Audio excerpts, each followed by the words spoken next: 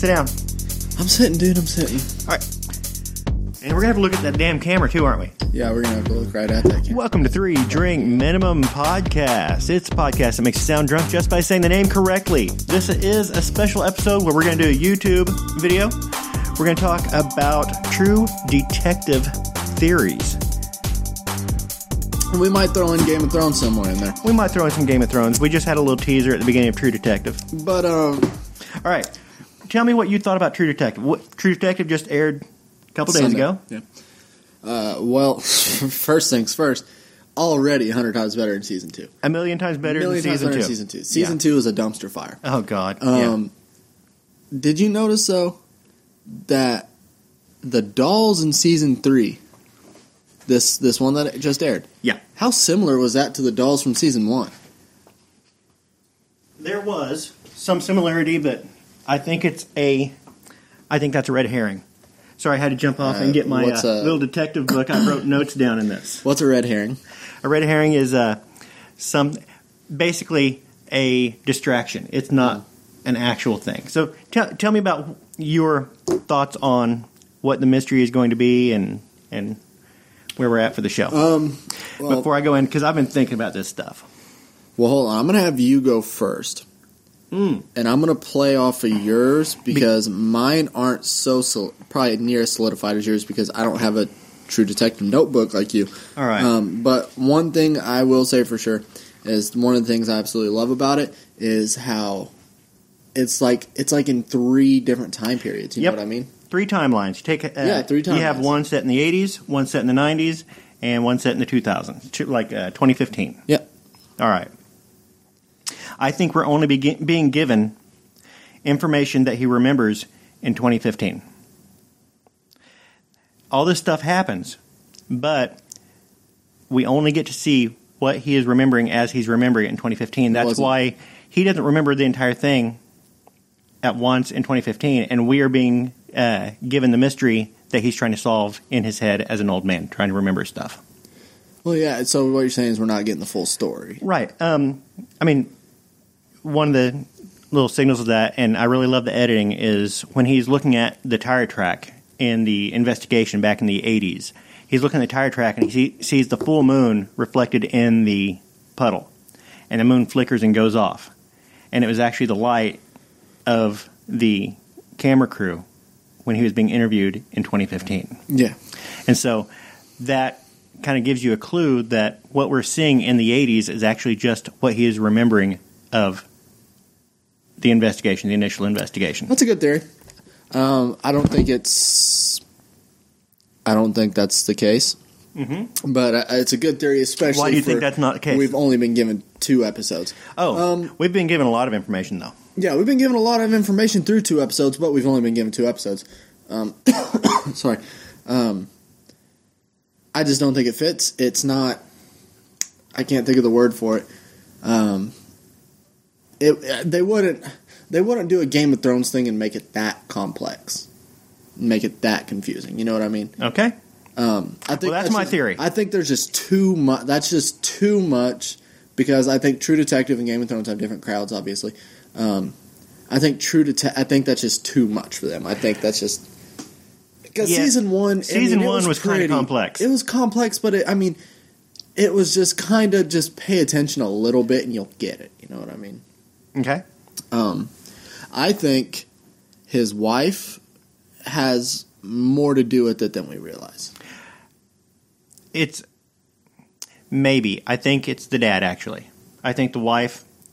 there was a reference to the incident that happened to the daughter, because she shows back up in the 90s. That's when the case is reopened in the 90s. Dad. Yeah, the daughter shows up, and they made mention of the incident between her and her dad at that time. In the 2015 interview, they were talking about when she showed back up in the 90s, the incident that happened then. Yeah. And if you notice, the house at the end was all kind of abandoned. I think what I think though is the God, I can't remember her name for the top. Hayes' wife. Yeah, the teacher. Yeah, the teacher. Because you know how they say a lot of times people who commit crimes will insert themselves into that crime? Yeah, you think she's part of it. No, I don't know that she's part of it, but I think and this is just an off-the-wall theory, that she might know more. That may be true because there's something that they keep on mentioning that he has never read her book. I think he's going to come across something in her book that fits with all the other information that he has, and he finally realizes that she is part of it. But I'd be because she puts some information out there in her book that she should not have had.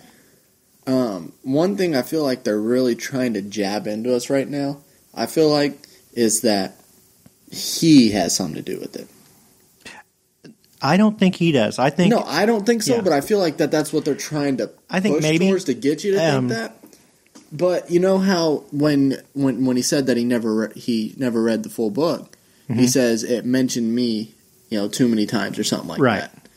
Like maybe, but that could also circle back to your first theory that he's only remembering.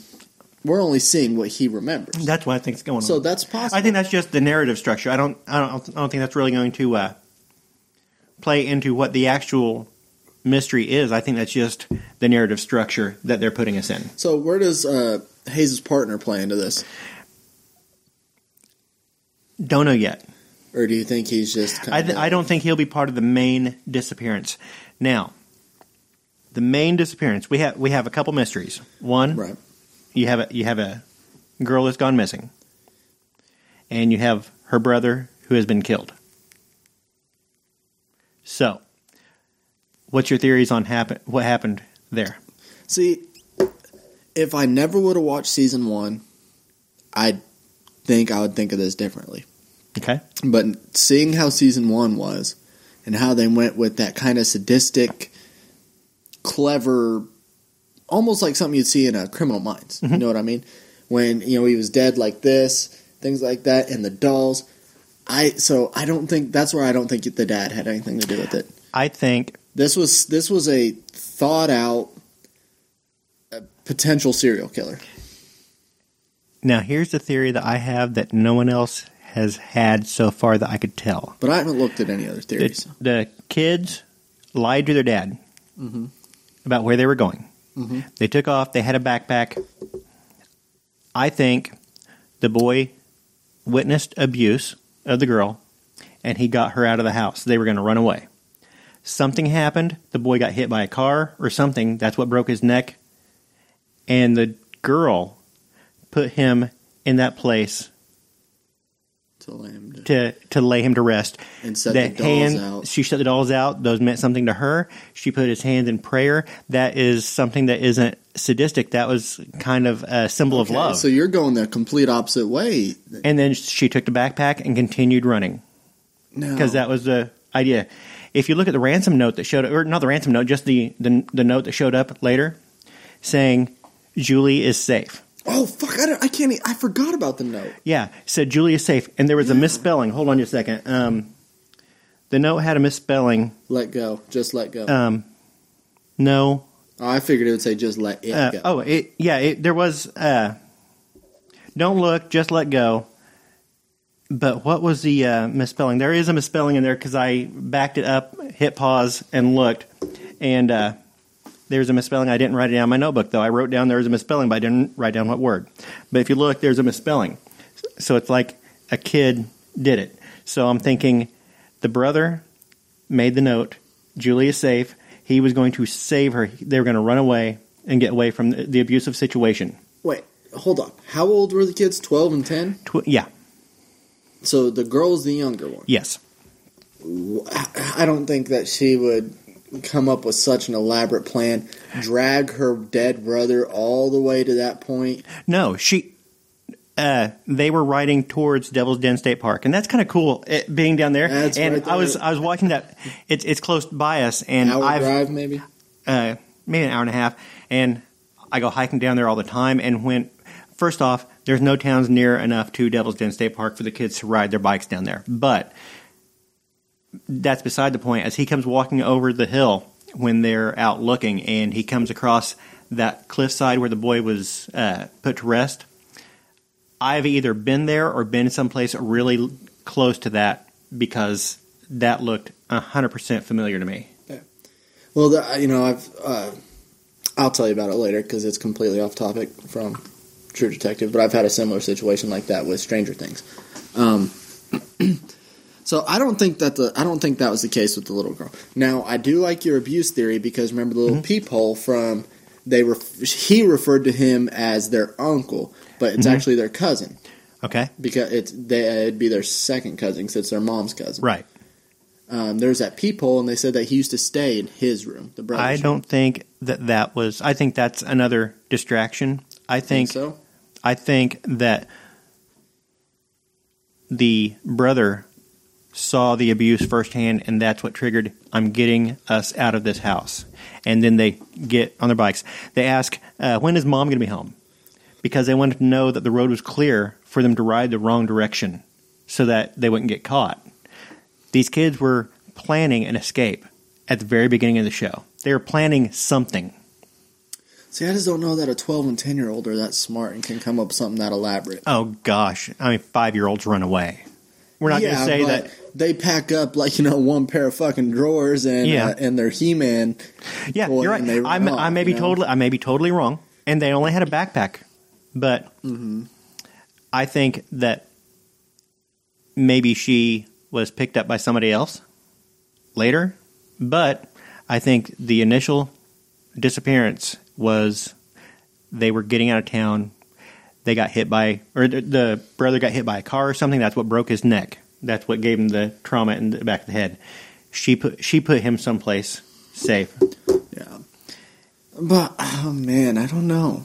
I don't know. Maybe it may be crazy. In the purple car had something to do with it. Maybe they were fighting in the play yard. They were in the schoolyard. Yeah, and the bike. They were playing with that bike. They were playing with the bike. That could have just been a distraction. It wasn't one of the kids' bikes. Right. It may be that they're going to be like the West Memphis 5 or whatever 3 that they were wrongly accused. It may be that the boy got hit. The girl abandoned her bike there by the side of the road. The boys found the bike. The teenagers found the bike and were just goofing off with it, playing with it. And that'll put their prints on that bike and get material evidence for them to get now, sent to maybe jail I wrongly. Missed something, but when they said that they got the wrong guy, 10 years ago. I think that's one of the teenagers. I think that was the wrong guy. I was going to say, because I know they picked up that guy and beat the hell out of him. But I don't think that was the guy that they're referring to. But they never, it never really went past them saying they got the wrong guy. No, and they just let him go. Yeah, because they showed back up to the house for the note that was found, and they said, "We thought." The other guy said, "We thought you would beat us here." And they took extra time to drive the other guy back to where they came from, kick him out, and threaten him to shut up. Yeah, imagine trying to get away with that in 2019. Yeah. Huh? So what else do I have written down here? Hey, I got a question for you real quick. What's that? Do you feel You know what we really need here? We're sitting in these little foldable chairs. We need like a couple of pistols and some rats that we could just shoot at. Yeah. Don't shoot the fucks. Hey, I go grab my pistol. We'll shoot some. Maybe shoot your cat or something. No. I don't know. Idea. All right. But my question for you is, do you feel like this show taking place the show is set so close to us? Yeah. So, they referred to, the cousin as living in Springfield. Yep. That's just an hour drive from us. Yep, and they were living in Fayetteville. Yeah, they were living in Fayetteville. Fayetteville they were living in? Yeah, it was Fayetteville. Right now, not far drive from us at all. Right. I mean, we're just right there in that corner of Missouri that, you can either go boom right there. You've established your credibility. Go ahead. Well, what I'm saying is, it makes the show feel a little more intriguing to you.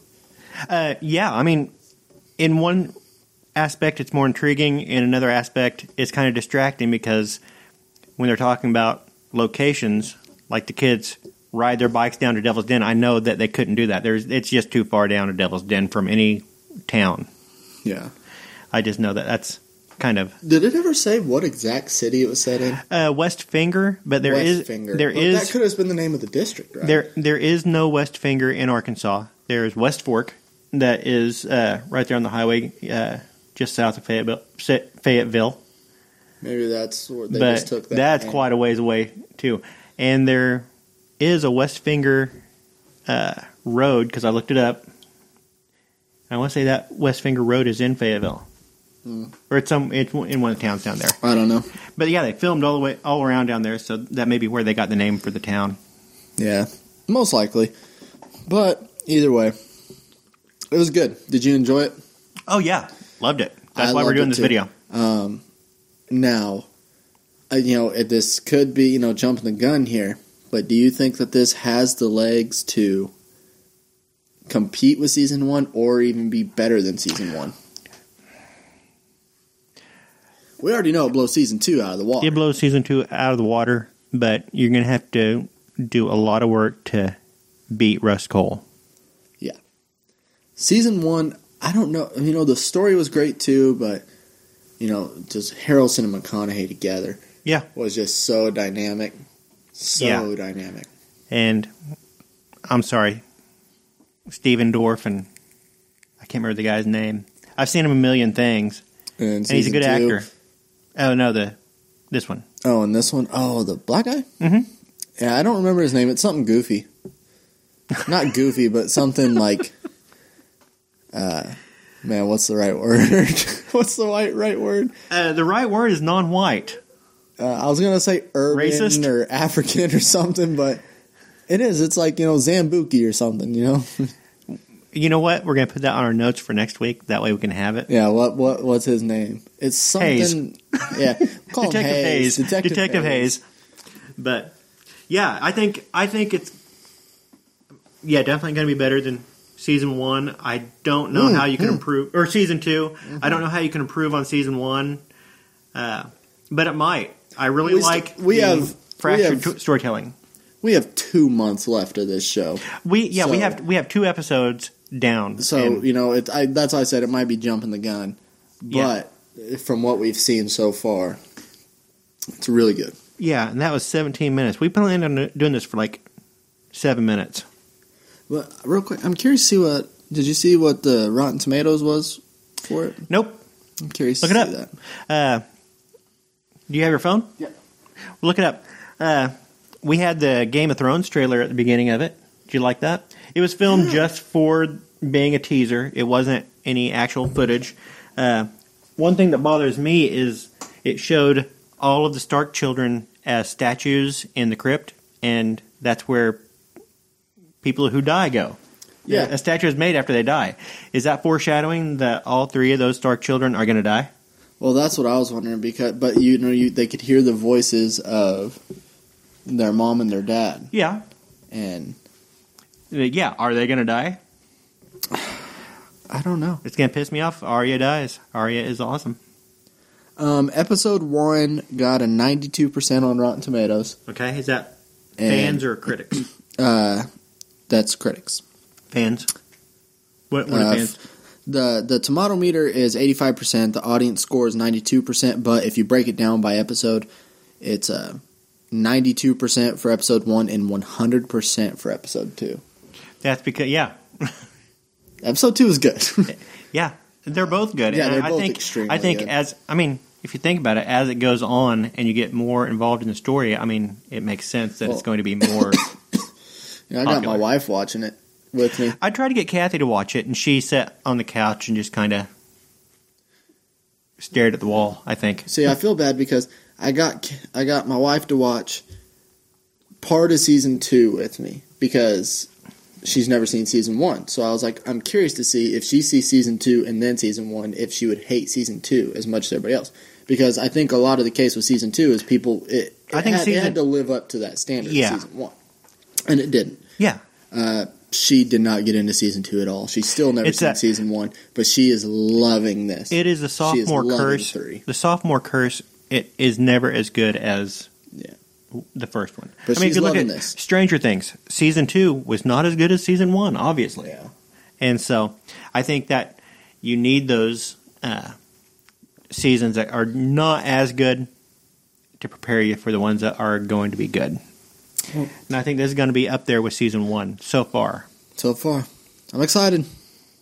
And next week, are you going to take notes like I did? I will absolutely take notes. And maybe next week we dive into some Game of Thrones theories, too. Maybe, because but man, we went through 20 minutes here. Yeah. We were going But we won't have 2 episodes to talk about next week. We'll just have 1. Right. We'll go through them. We'll try and make it quicker. But we got to record a podcast. Yep. It's 3 Drink Minimum Podcast. A podcast that makes you sound drunk just by saying the name correctly. And to our new YouTube channel, cheers. Cheers.